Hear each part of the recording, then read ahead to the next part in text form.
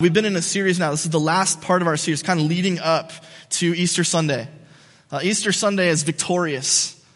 But getting to Easter Sunday means you got to go through the cross, and the cross is anything but victorious.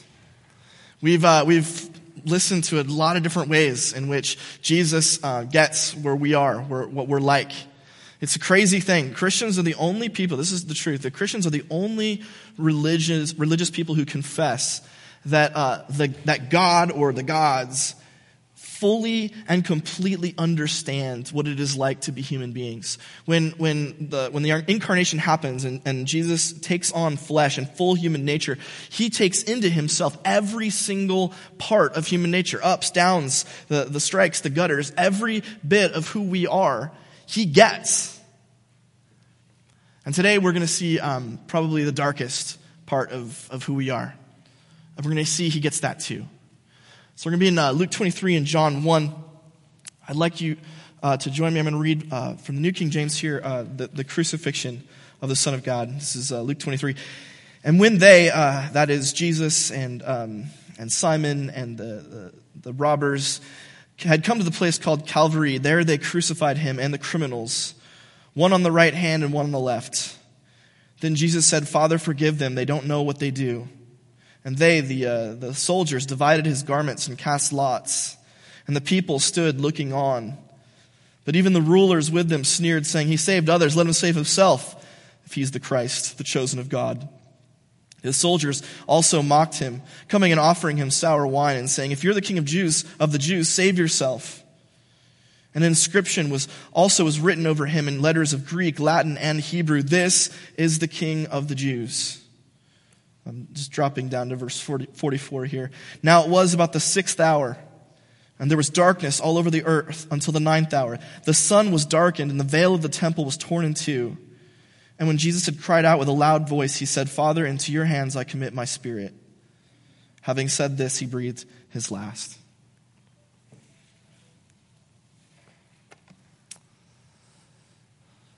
I mean, there's not a lot to say about crucifixion other than that it's horrible. The New King James has Calvary. Calvary is the Latin translation of Golgotha, the place of the skull. Probably this was named because there was a hill kind of outside Jerusalem that sort of probably looked like a skull. And so the people thought it would be a really good place to execute criminals. And when we talk about crucifixion, we have an intuitive understanding that it's really painful. Right? That's something that it's pretty obvious. Pretty obvious that crucifixion hurts. The question that sort of lurks behind is, what is it about crucifixion that hurts, and why is it done? On Friday we were at the Living Gardens in Palm Springs. And this is a zoo that's out in Palm Springs, and thank God we had tremendous weather. Like it was I think it was like high of like 82, which in Palm Springs is nuts. So it was super nice. And Alice and Olivia and their friend Zoe Cheshire were having a great time. They're running around.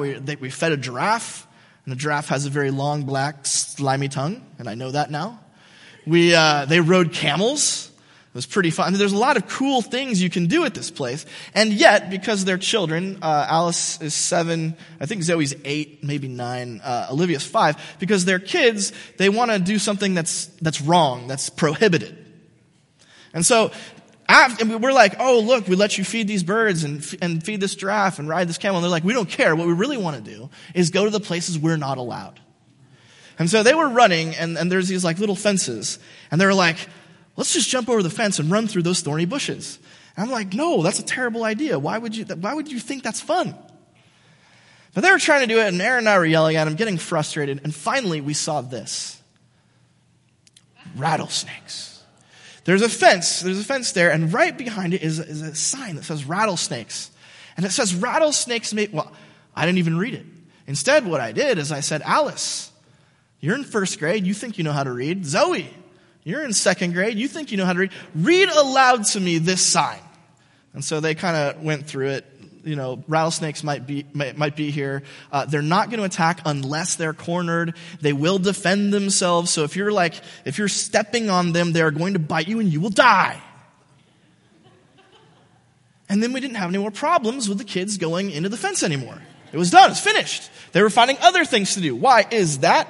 Is it because there's really rattlesnakes there? I don't know. Maybe. Honestly, I think they're just lying to keep the kids scared.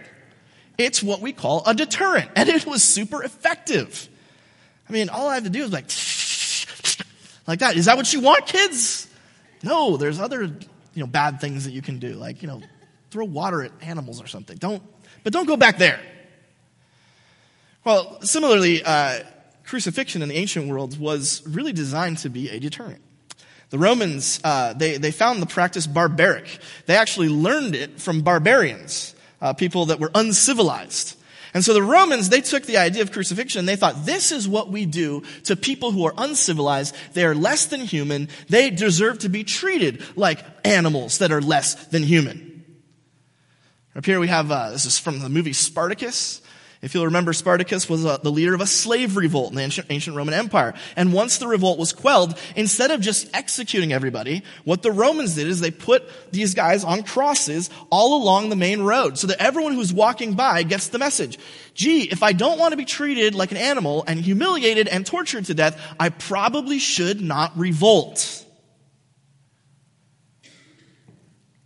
Because crucifixion was primarily a deterrent, the Romans allowed themselves to be as egregious and as horrific with their torture as their bloodlust warranted. So we actually have accounts of different types of crucifixion that involve the piercing of bad parts of the body.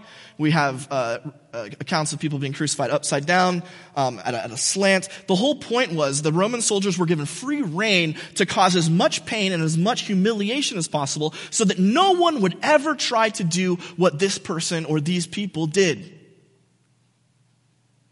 And so when we go back to the text, notice this. There's an inscription over Jesus. Notice it's in Greek, Latin, and Hebrew. 3 different languages. Latin, very few people in the ancient world spoke Latin at this time. Almost everybody spoke Greek. Greek was the English of the ancient world. And so wherever you went, you could find somebody who could speak some Greek. But the Romans went out of their way, and they also used Hebrew on this inscription. Because the only people who knew what Hebrew meant were Jews. So they found a translator or something like that. Why are they doing that? When it says, this is the King of the Jews, what the Romans are saying is, this is what you get when you think you're the king. And so all of you out there who are thinking about rebelling, all of you who are out there who are going to call yourself the Messiah, the chosen one, the anointed one, look at what happens to people who do that. And maybe rethink your plans. It's interesting, after the execution of Jesus, we don't have another person claiming to be Messiah until about 68 AD, a solid 30, 40 years later. This was such an effective deterrent. After those guys were all murdered and the temple was destroyed, it took another 50 or 60 years before another Jewish person, Simon Bar Kokhba, rose up and said, I'm the Messiah. The practice of the humiliation and denigration of crucifixion, the pain that is both physical, which obviously it's physical, but also is psychological and emotional, was so damaging and so effective that almost nobody was willing to rebel after they saw what happened to Jesus. That's the first thing in your note sheets. Jesus' physical suffering was inflicted as a deterrent to would-be messiahs. A deterrent. Well, if we go back to the text, there's an interesting part here. Now, it's about the 6th hour. 6 hours noon. Jesus was probably put on the cross right about 9. So now he's been on the cross for 3 hours. And there's darkness all over the earth until the 9th hour. The 9th hour is about 3 p.m. Jesus is crucified for about 6 hours. For 3 of those hours, there's darkness all over the earth. You may wonder why crucifixion takes as long as it does. We have accounts of people who suffered crucifixion for days before they finally capitulated. The fact is that Jesus' beatings before the crucifixion were so severe and there was so much blood loss that he was not able to survive very long. What was going on at this time, though, while he was being crucified, it's interesting. We know that the way the Romans did things is they had the cross. I think I have a picture of this.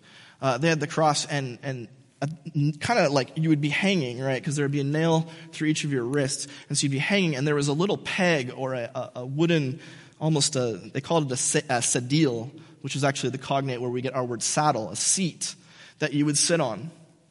And this was to prolong your life, because if you were hanging just by your arms, you'd suffocate very quickly.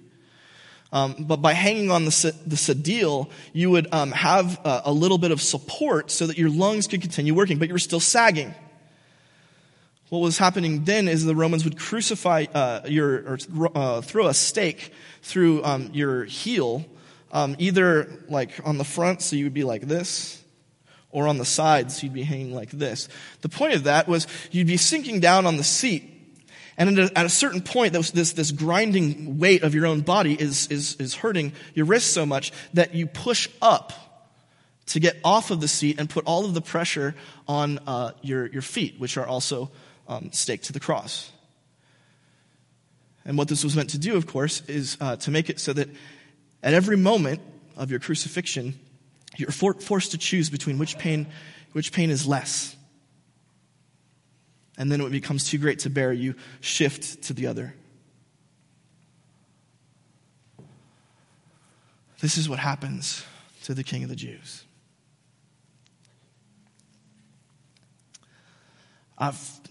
Physical suffering is it's a wild thing. I've never endured like the really bad stuff. No one's diagnosed me with cancer, no leukemia. I know a guy who was in a burn unit for a month because his skin was on fire. And he talks about it now, and he's like, I stopped thinking at a certain point. There were just days that would go by when I had no thoughts at all. All it was just the agony of an animal. And I was just crying out, and all I could do, he couldn't speak because the inflammation was on his throat too, but all I could think was stop, make it stop, make it stop, make it stop. And when the ordeal was over, it wasn't over because something truly traumatic had taken place. I have another friend who was in the hospital for 9 months from catastrophic organ failure. And twice he died. His family was there, and the doctor said, "This is it. There's no coming back from this." And so he said his goodbyes, and then days later woke up. This happened 2 times. And so once the ordeal was over and he was truly convalescing, he confessed to me. He said, "I can't sleep at night because every time I'm about to fall asleep, I begin to panic. I feel as though I won't wake up. And it's like I'm right back in the hospital bed." There's no such thing as a physical pain, as a sickness, as an illness, a suffering that isn't also psychological and emotional and to some extent spiritual. Our bodies we're not made like that. We can't separate out pain from the way that it affects our minds and the way that it affects our emotions. And so when Jesus was there for 3 hours, 6 total, but 3 hours of darkness, pushing up and then sagging down, there was something happening to him and to really the Godhead, where the Godhead, Father, Son, and Spirit are experiencing firsthand the ultimate depth of human suffering.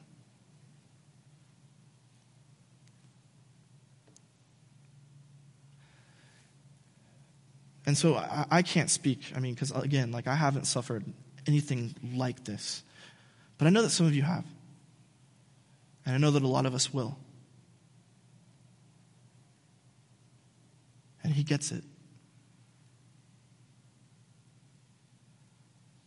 Next thing in your note sheet says that during his death, Jesus' own body becomes a burden. And it's true, literally it's a burden, but also psychologically and emotionally, he carries things during this process that we understand. PTSD is a real deal, and Jesus was getting it.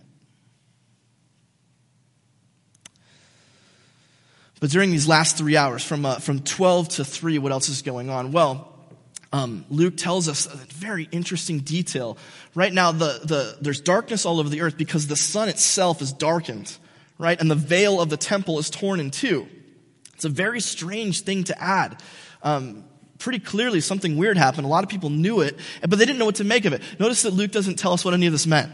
He just said, look, this is what happened. A lot of people told me about this, and so I'm including it. I'm not sure I understand it, but this is what took place. Like, literally, the sun itself stopped being bright.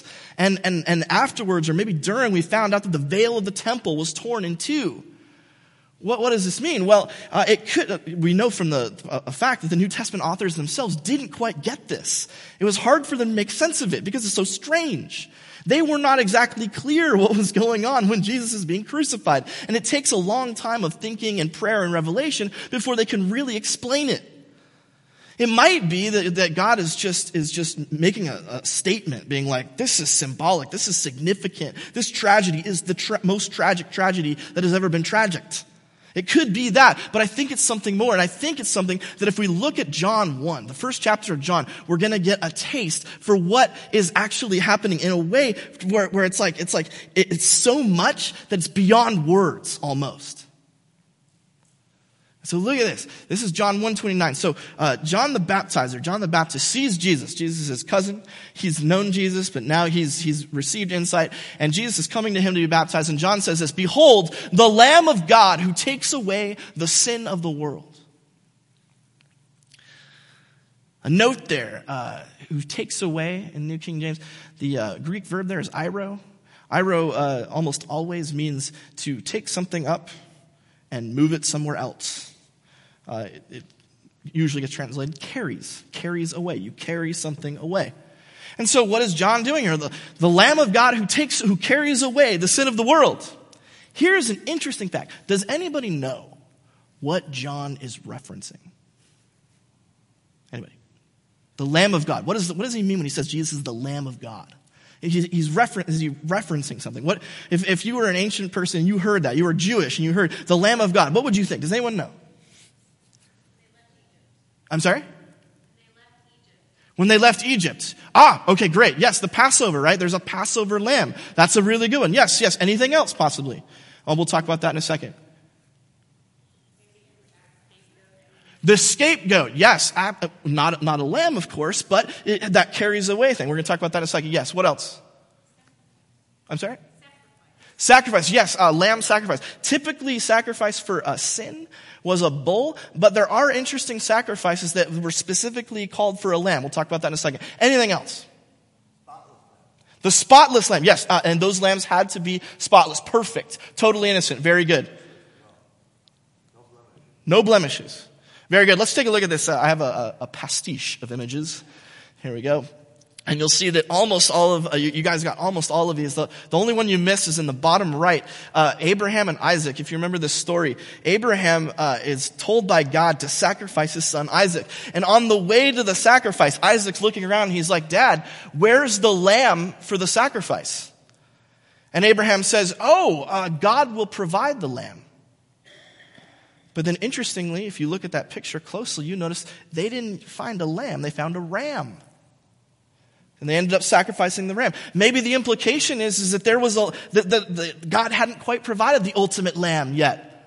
Maybe there's another lamb that's coming someday, and maybe that's the Lamb of God.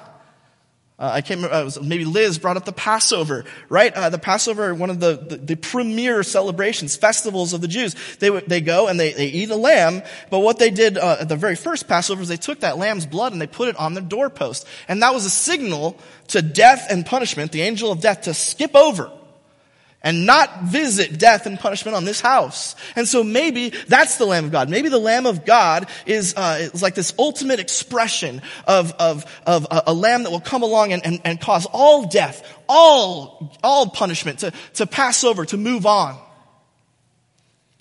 Monica brought the scapegoat. You can see that. So this is from Leviticus 16. On the Day of Atonement, once a year, the priest would bring out a goat. And he would put his hand over the goat and he would like wave it and he would say some stuff. And symbolically, all of the sins, all of the wrongdoing, the law breaking of everyone in the nation was put on that goat. And then that goat would carry it away. He'd slap the goat. It would run out. Symbolically carrying all the sin of the people of Israel away. Maybe that is pointing towards a true final scapegoat. A scapegoat not just for the sins of Israel, but for the whole world, as John says. John uses the word cosmos for world. The whole universe. Everything that's wrong and disordered. Everything that's corrupt and evil. All of it sent away. And as Kathy noted, sacrificial lambs, that was part of Israel's sacrifice system and as Dave brought out, to have unblemished, pure lambs. Do you know what these were for typically? Almost always it was when you had been corrupted by something that wasn't your fault. So for example, if you caught a disease like leprosy, you weren't allowed into the temple. But if you brought a sacrificial lamb, you could be made clean. There's other things that we have absolutely no control over, many of them to do with bodily functions and sexual activity that would cause you to be, or inactivity, that would cause you to be stained. It's not your fault. These are things that just happened. And yet still, you needed to be purified, cleansed, have that stain removed. Maybe it's the case that God understands that there are things about us that it's not our fault. The abuse you received as a child, not your fault. And yet it corrupted you. Yet it stained you. Maybe God understands that there are things that you had nothing to do with. You were put in a situation where you suffered so deeply, it fractured you, and it changed you, and it made you want things that you really shouldn't want.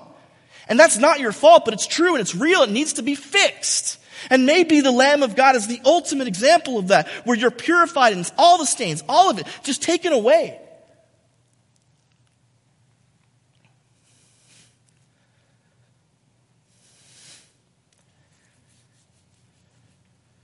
Taken away and what? And put on the final Lamb of God.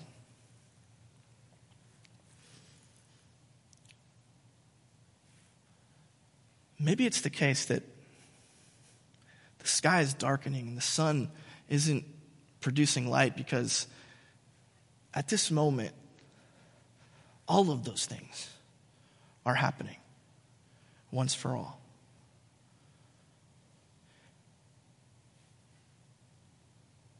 And they're settling on the shoulders of one guy. And he's starting to sag underneath the weight of it all.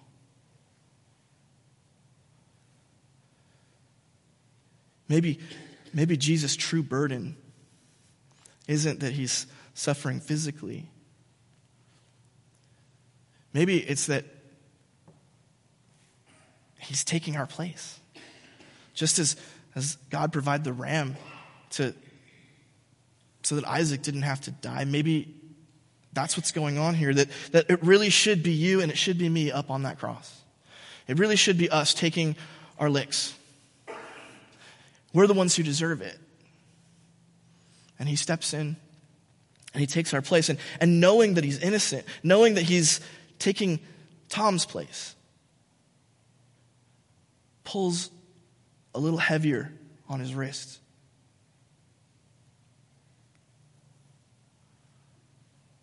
And maybe just like the Passover, maybe he's kind of shielding us. You know, the blood of the lamb, it was sort of a shield, a protection, so that death and punishment just skipped over. It was as though the lamb was standing in the way and absorbing death, absorbing punishment so that it didn't hurt the people of the home.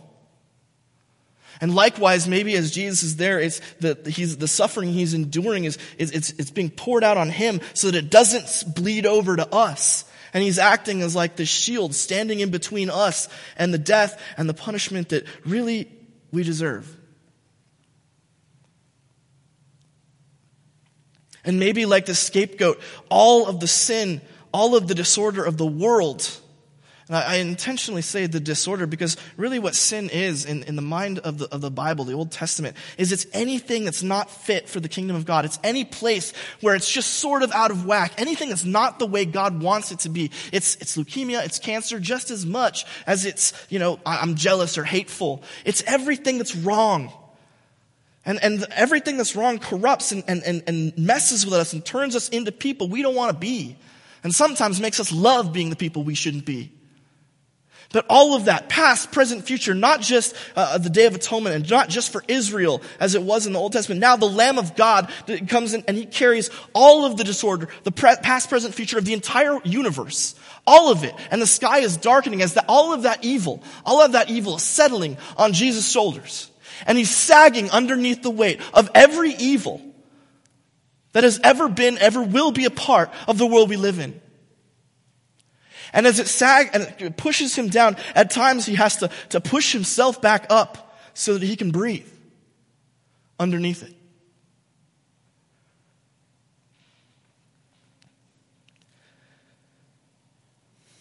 And then maybe just like the lambs of purification, maybe Jesus even takes onto himself the brokenness and the corruption that we experience, even though it's not our fault, even though it shouldn't have been that way, even though the abuse wasn't something we deserved and it wasn't something we could control.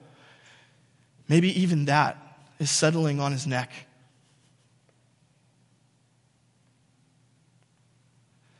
And all those burdens, those things that we carry in, day out, it's up there. That evil and it's just settling on his neck. And it pulls him down so that he can't breathe.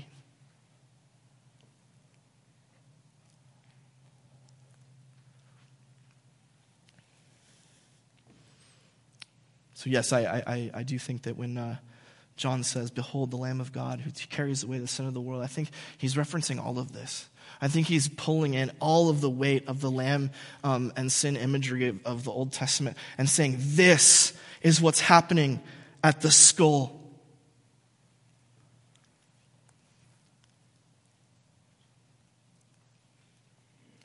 On Friday, in Minneapolis, at the Mall of America, a woman named Abby was walking on the third floor of the Mall of America with her 2 children. She had a double stroller. One of her children was an infant, 1 year old, and she was sitting in the double stroller. Her other child is 4 years old, was walking a little bit ahead and next to her.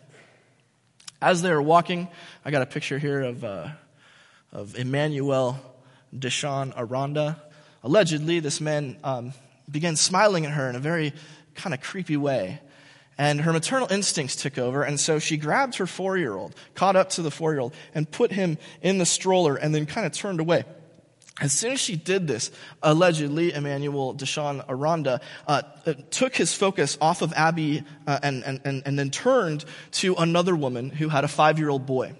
And without skipping a beat, he went over to that 5-year-old boy and he picked him up and he threw him over the ledge of the 3rd floor of the Mall of America.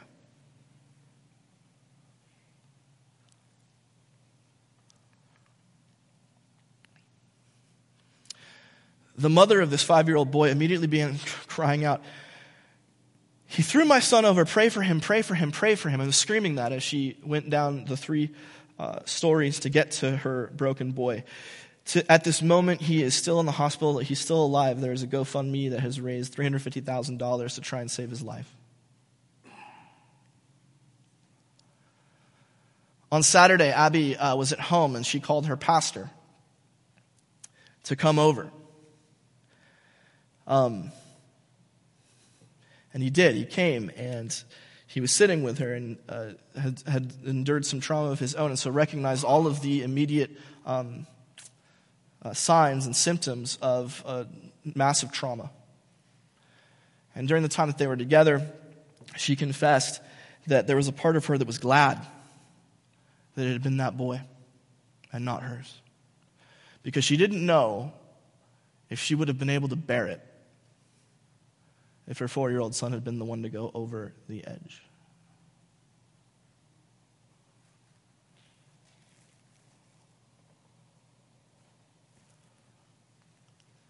My all-time favorite painting of the crucifixion is by the world's most nominal Christian, Salvador Dali.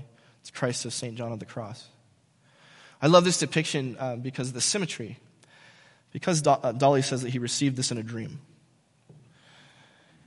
It's interesting, very few takes of the crucifixion are above, but what's interesting about this portrayal is that it allows Dali to create two very important shapes.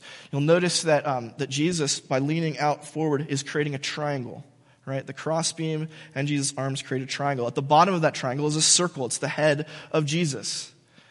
For those of you with a Trinitarian bent, you might think, well, a triangle with three points might be a representation of the Trinity, the Father and the Son and the Spirit. And you might think that circles are a symbol from the ancient world of unity and oneness. And so there's a sense in which maybe the cross, the crucifixion of Christ, is an event that's taking place in the life of the triune God, where Father, Son, and Spirit, who are one yet are three, are somehow participating in this event. And if that's the case, then how? Notice the angle that's being done. It's Jesus is looking down right onto the world, right? The perspective that we are receiving from this painting is not the perspective of people on the world, but someone who is above the world, possibly God the Father himself. And if that's the case, then God the Father, by the Spirit, is watching as all of the evil of the world is being poured on the back of his Son. And then his Son is being thrown over the edge of the third floor of the Mall of America.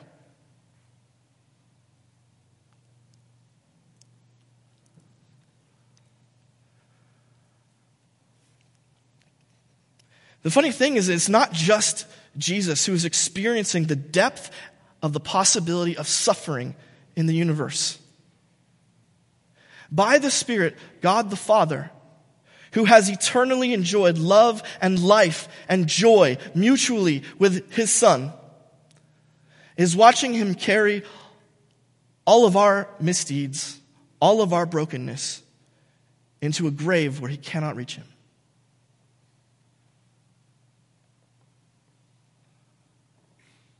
It's the last thing in your note sheets is that at the cross, the Father carries the burden of losing the Son.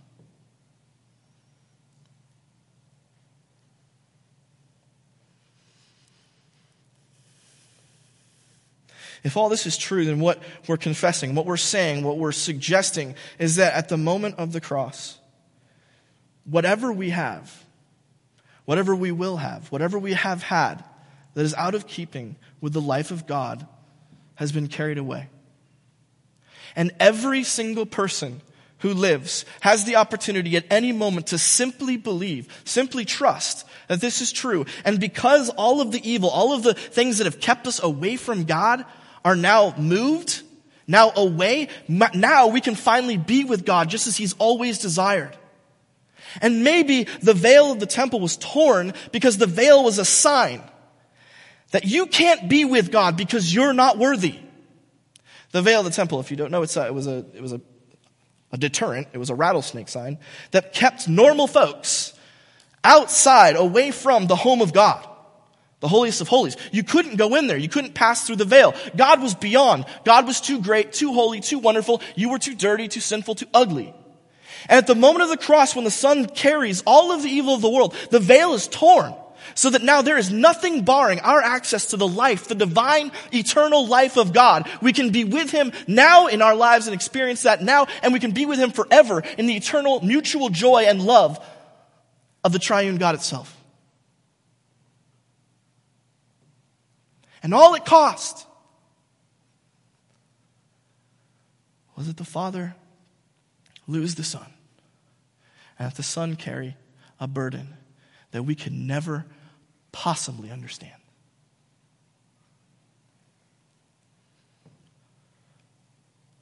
Whatever you bring today, whatever evil, whatever corruption, whatever failure, whatever loss, he gets it.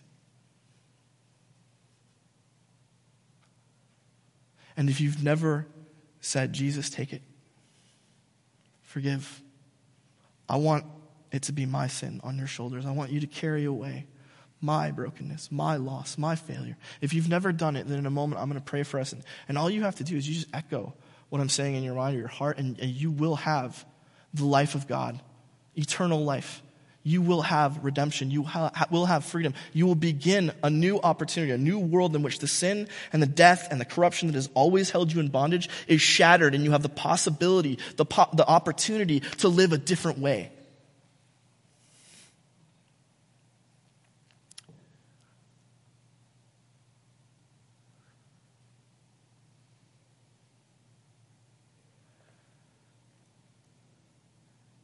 We will never, ever know.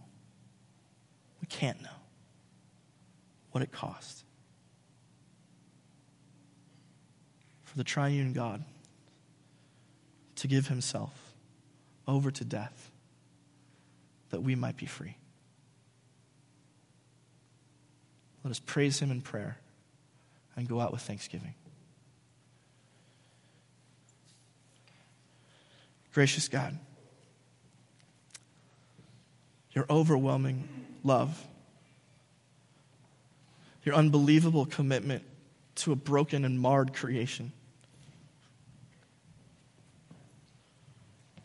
We marvel, God, at your goodness. If there's anyone here who would like to receive the life of God now and be forgiven, to have the burdens and the corruption, the sin, the wrongdoing taken away forever, and to enjoy eternal union with the Father, Son, and Spirit, just follow me in this prayer. God, I believe that all of my evil, all of my wrongdoing, you put it on your Son. You allowed him to take it.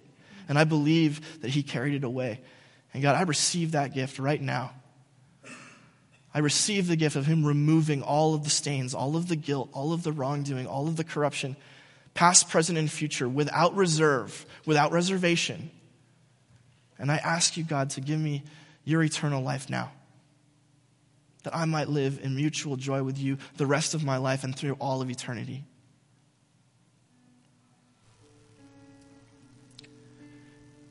Father God, all of us, we look to you as the ultimate example of what love is, of what life is. We confess that your self-giving, self-abnegating love is beyond our comprehension. And yet, God, we ask for a measure of it in our own lives so that we too might be self-giving, that we too might be willing to carry the burdens of others, that we too might be willing to take the way of the cross in whatever small and insignificant manner, that we might be like you just a little bit.